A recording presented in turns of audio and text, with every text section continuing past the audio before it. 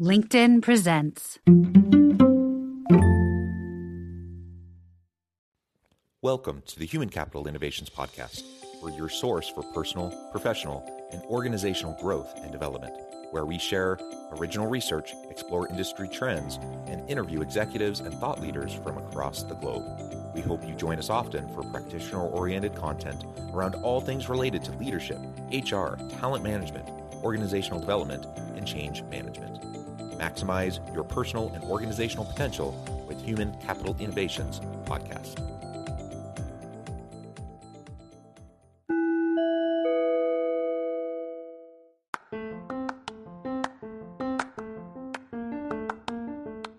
Do you enjoy the Human Capital Innovations Podcast? Enjoy ad-free listening by going to the Patreon page, and please consider contributing even at the producer or sponsorship level. And please leave a review. Thank you for your support.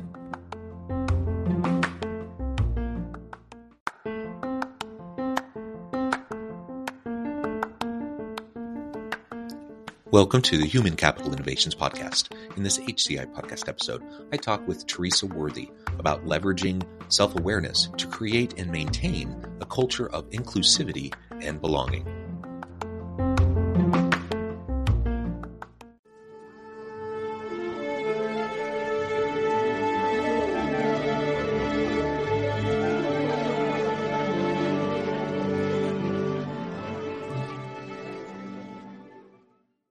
Theresa Worthy, welcome to the Human Capital Innovations Podcast. Thank you for having me. It is a pleasure to be with you. You're joining us from the Atlanta area.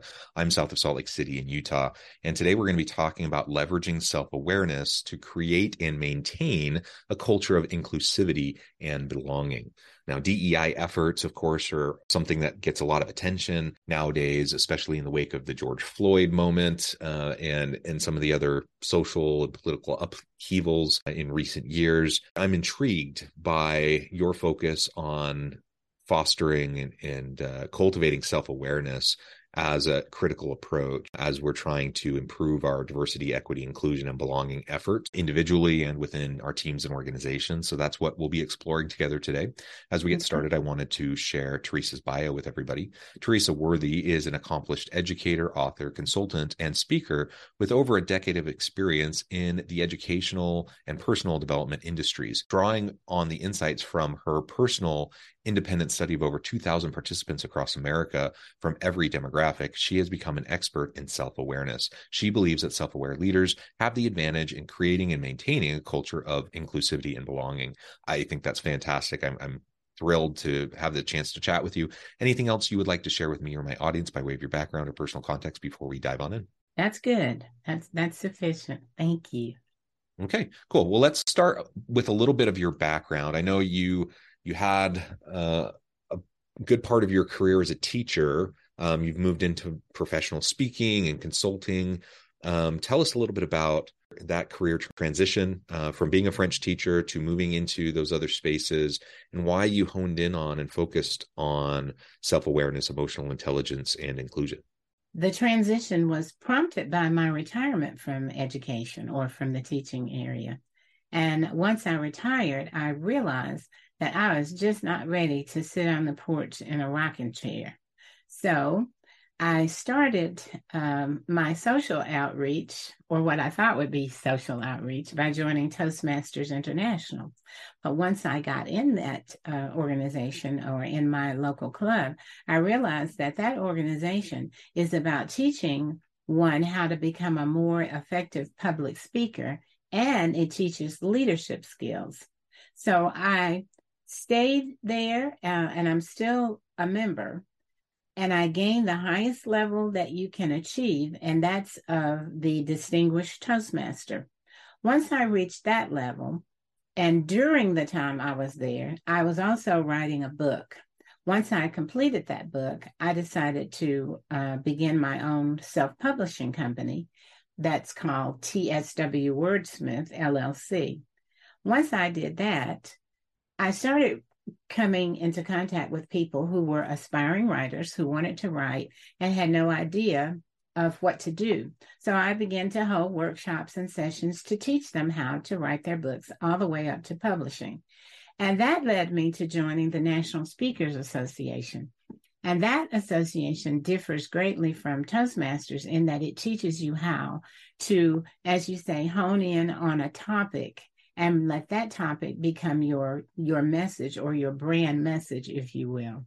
What led me to inclusion initially is the fact that I grew up in the segregated South, and I have always been passionate about and at the time we called it integration. Integration is a synonym for inclusion. But I've always been passionate about being allowed to exist in this country on a fair and equal basis, regardless of my difference.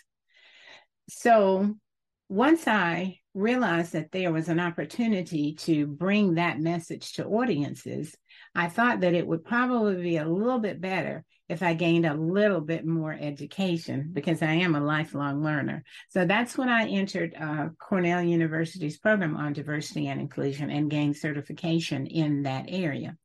Once I began working with it, I began to notice that a lot of DEI experts focus on things like metrics, and I am aware that there are more systemic issues with the DEI issue. Things like structural inequity, unconscious bias, and the fact that not everybody is represented in the leadership area. So when I looked at that and I read a book or read an article where a person said that 100% of people, when asked, do you know who you are, will answer yes, but only 15% of them actually do. That's what research shows. So knowing who you are is self-awareness. So the next question to hit me was, how can a person effectively lead inclusion initiatives if they don't really understand who they are to begin with? So that's how I headed out into that direction of self-awareness. And then once I realized that self-awareness means being cognizant or aware of, recognizing and identifying your feelings, your thoughts, and your behaviors, feelings jumped out at me because we have a tendency to use feelings and emotions interchangeably, but they have two different definitions. Feelings are conscious. We're always conscious of our feelings. But emotions can be conscious and subconscious. And here's the key point here. That's those subconscious emotions guide our behavior in most instances, and most people aren't aware of that. So then I thought, well, an inclusive leader then would need to be self-aware and definitely emotionally intelligent. So that's how I came to that space. Of course, it involved more study and gaining certifications, but that's how I got there, because I wanted to have a different approach, because I know organizations are tired of being beat over the head with inclusion and diversity is the right thing to do. I feel like they would be more receptive to it if they understood why they, as an individual, have an impact on other people. And the only way to understand that is to become more self-aware and more emotionally intelligent. Yeah, well said. And it's interesting to hear about your journey, a successful career as a teacher and educator, and then moving into the space in retirement, really a second career. And I think that in and of itself is a good reminder and a good message to all of us that perhaps how we used to think about the labor force and how we used to think about, our years in the labor force and what our careers might look like, that has changed a lot for a lot of people. And there are many individuals who are doing just like you have done, where they move into second careers or third careers, where they pivot out of maybe something they've done really well and that they really enjoyed for a really long time, but they're not ready to just hang up their hat and play golf every day or sit on the front porch, as you said. They still want to make a difference, want to make a contribution, and they're lifelong learners, and they're ready to retool and reskill and ready to share their life's experiences and wisdom with those around them. And that's what you've done. And I think that's tremendous. And in an awareness and a willingness to retool when you get to that space. That's something a lot of people wouldn't be willing to do as they get a little bit older and think, yeah, I did that when I was younger. I don't really want to bother with it anymore. So I really like that about your experience, your journey as you explained it. I'd love to hear more about your self-study, your personal independent study of over 2,000 participants. That's interesting and a unique kind of a thing for someone to just choose to do on their own when you don't come from, an academic kind of a background where you conduct research. Tell us more about that, why you decided to do that, how you designed that study, and maybe some of the key findings that you discovered as you went about that study.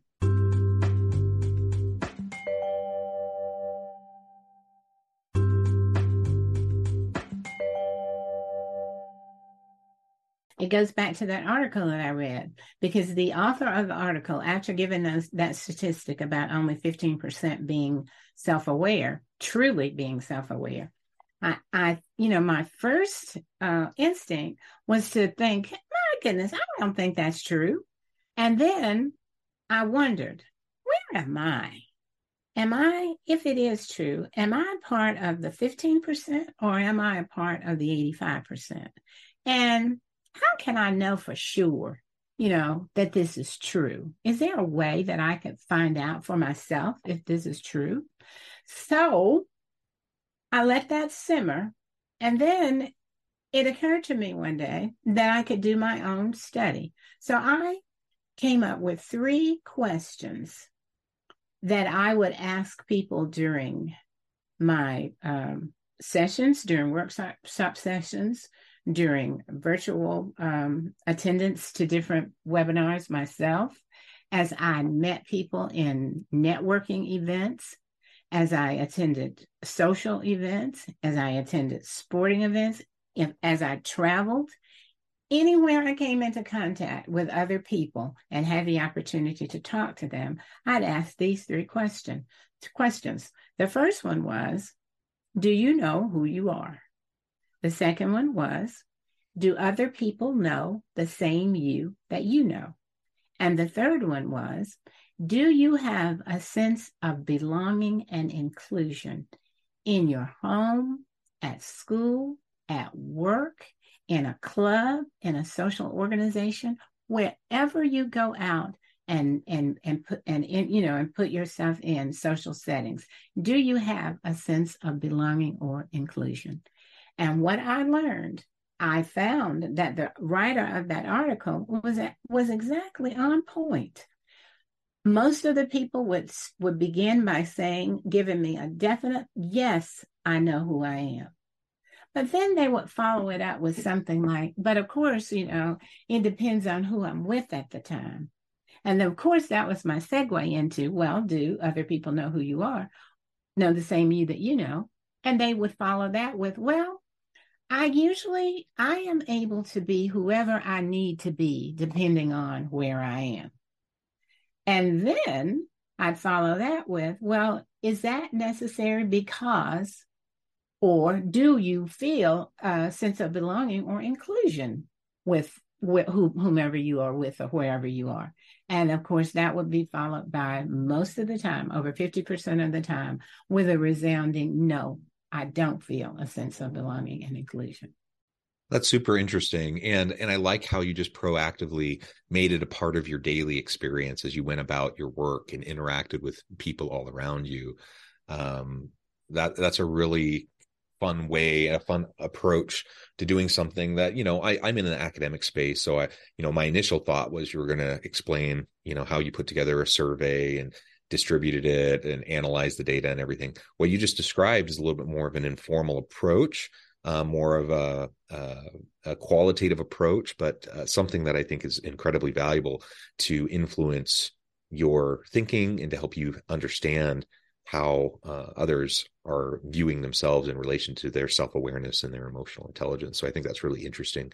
And it's easy. Like, it's something simple that all of us could do in our work if we're just a little bit proactive and thoughtful about how we're interacting with those around us. If we could drill down a little bit more around self-awareness and emotional intelligence, you've already, referred to your interest in those areas and a little bit about why they're important, but maybe drill down a little bit more explicitly about why they're so important in the workplace and what that means for creating that culture of inclusivity and belonging in the workplace. Okay. Well, as you know, most workplaces um, have people in them. They're people working. And that's where the culture is, because when we use culture, when we're talking about corporate or workplace culture, we mean the people who work there. And so all of these people have the ability to co-create that culture.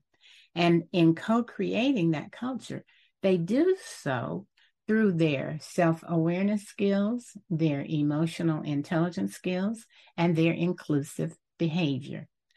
When a person is self-aware, they know their strengths and weaknesses, they know their values, they know what motivates them. They also understand that their thoughts and behaviors and feelings have an effect or an impact on their relationships with others. And in going about carrying out the goals of an organization, it's a requirement to have a relationship with others. It's also a requirement to be able to collaborate with others. It's also, in the case of leaders, it's also a requirement to be able to lead effectively. There's also cases where conflict resolution comes into play. And all of these things in a workplace can clog the machinery, if you will. It can keep the actual members or teams in that workplace from accomplishing the goals of the organization. And that's what organizations want to do in order to be profitable and have a sustainable growth. They want to achieve their goals.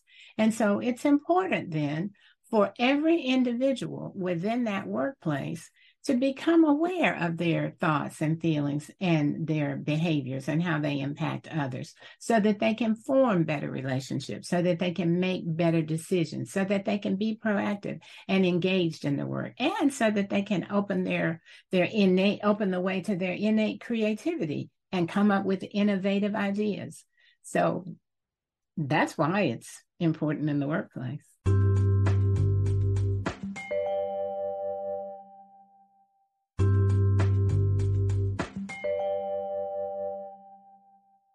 No, I agree. I think it's compelling. There are so many important reasons why self-awareness helps us to be a better leader, why emotional intelligence, it helps us to be a better leader. And in fact, I don't think we can have emotional intelligence or have a high EQ unless we start with self-awareness. You kind of referred to that earlier. It starts with knowing who you are, truly understanding that, not just what you project out to the world, not just what the world tells you you're supposed to be, but no, who are you really? What are your motivations?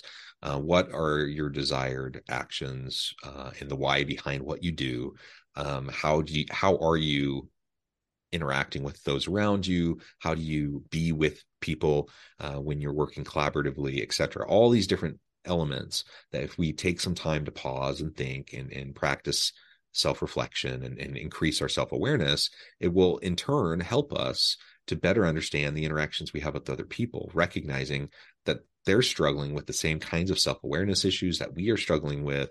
We're all kind of muddling through this together. We can start to better understand where they might be coming from and have a little bit more compassion and empathy for where they might be coming from, because we understand ourselves better. So it's a reciprocal process. We can enhance our ability, and it's a critical, durable leadership skill that every leader needs to develop. And in relation to diversity, equity, inclusion, and belonging, I'm not sure you can get to a place of true inclusivity and belonging, having that kind of a culture, unless you can critically self-reflect on your own upbringing, your own biases, and other things like that.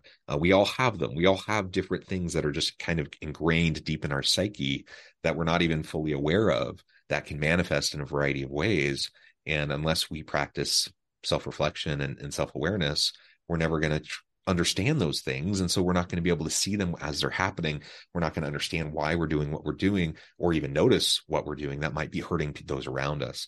So for all of those reasons, I think it's tremendously important. In all of the work that you do in this space, are there some common misconceptions that you see people have perpetually about self-awareness, emotional intelligence, inclusion, et cetera? And if there are common misconceptions, how can we go about overcoming those? Okay. Yes, there are several misconceptions. One of them is that self-awareness is just introspection. You just sort of look inside or look inward, and then you get to know yourself. But that's not all. Self-awareness has two parts. It has inward and outward. Outward is where you get feedback from others. You ask people that you trust, what do you think about my behavior today or just a few minutes ago? Or what do you think about my thoughts on this? Or what do you think about how I've been, how my feelings have consistently cropped up in our conversation? So that helps a person or an individual to see or have a perspective from someone who is on the outside looking at them. Because I like to liken outward self-reflection to looking in a prism. When a light goes through a prism, it comes out reflecting lots of different colors. And when we get feedback from different people, we come back with lots of different perspectives. Sometimes they're beautiful, and sometimes they're not so much so, but at least we are aware of them. And if we're willing, then we can make changes to improve what we hear or the feedback that we get from others. And so that's one misconception. Another one is that people think that diversity is just inclusion when it's not. Diversity simply means variety. Simply put, it just means variety. It is a variety of people from different backgrounds, different educational experiences, different faiths, different everything. And that's diversity. Inclusion, on the other hand, is where all of these diverse people can experience a sense of belonging despite those differences. Another misconception is that emotional intelligence has no place in the workplace. A lot of people think that, emotional intelligence just means being nice. And as long as I'm nice, then I'm emotionally intelligent. but sometimes being emotionally intelligent means that you have to be assertive. And sometimes being assertive isn't considered being nice. But there are ways to be positively assertive. There are also ways to be positively angry, if you will. It just means that it only occurs with someone who is highly emotionally intelligent. So those are just three of the misconceptions. Yeah. How I help people overcome them, of course, is through my training programs, because during my training, you learn the importance and how to become more self-aware. You realize that your thoughts, your feelings, and your behaviors impact other people. But if you're aware of that, and you're willing to not impact people negatively, you can make changes. It's only when you're unaware of things that you can't change anything. With emotional intelligence allows us to recognize and identify our emotions and then use that information to change our behavior toward other people. And so that's what's so key about emotional intelligence and self-awareness. And then inclusive behaviors, of course, are almost a natural offspring of being emotionally intelligent and self-aware, because we begin to realize that I'm a person. You're a person. You have a right to be angry. I have a right to be angry. You have a right to be happy, et cetera, et cetera. You have a right to behave as you do. And because I'm so self-aware and emotionally intelligent, I understand why you're behaving that way. I see where you're coming from. And rather than respond or react to you in a negative manner, I come to you in a more positive manner so that we can reach what I like to call transformational relationships. Yeah, I love it. Theresa, this has just been a really great conversation. I know at the time I'm going to have to let you go here in just a minute, but before we wrap things up, I just wanted to give you a chance to share with the audience how they can connect with you, find out more about your work, and then give us a final word on the topic for today. Okay. Well, I'm on LinkedIn. For those of you who are on LinkedIn, I'm on Instagram at Worthy of Inclusion. I'm also on Facebook, just simply as Theresa Worthy.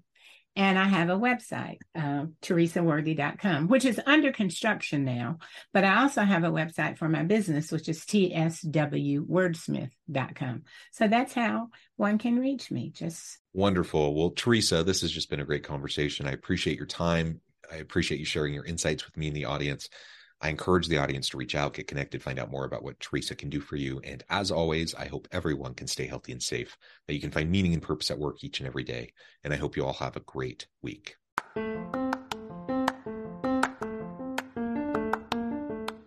If you enjoy the Human Capital Innovations podcast, enjoy ad-free listening by going to the Patreon page. And please consider contributing even at the producer or sponsorship level.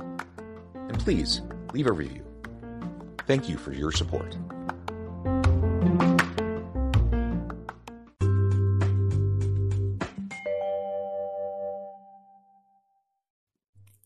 Thanks again for joining us for this episode of the Human Capital Innovations podcast. I hope you stay healthy and safe and that you have a great week.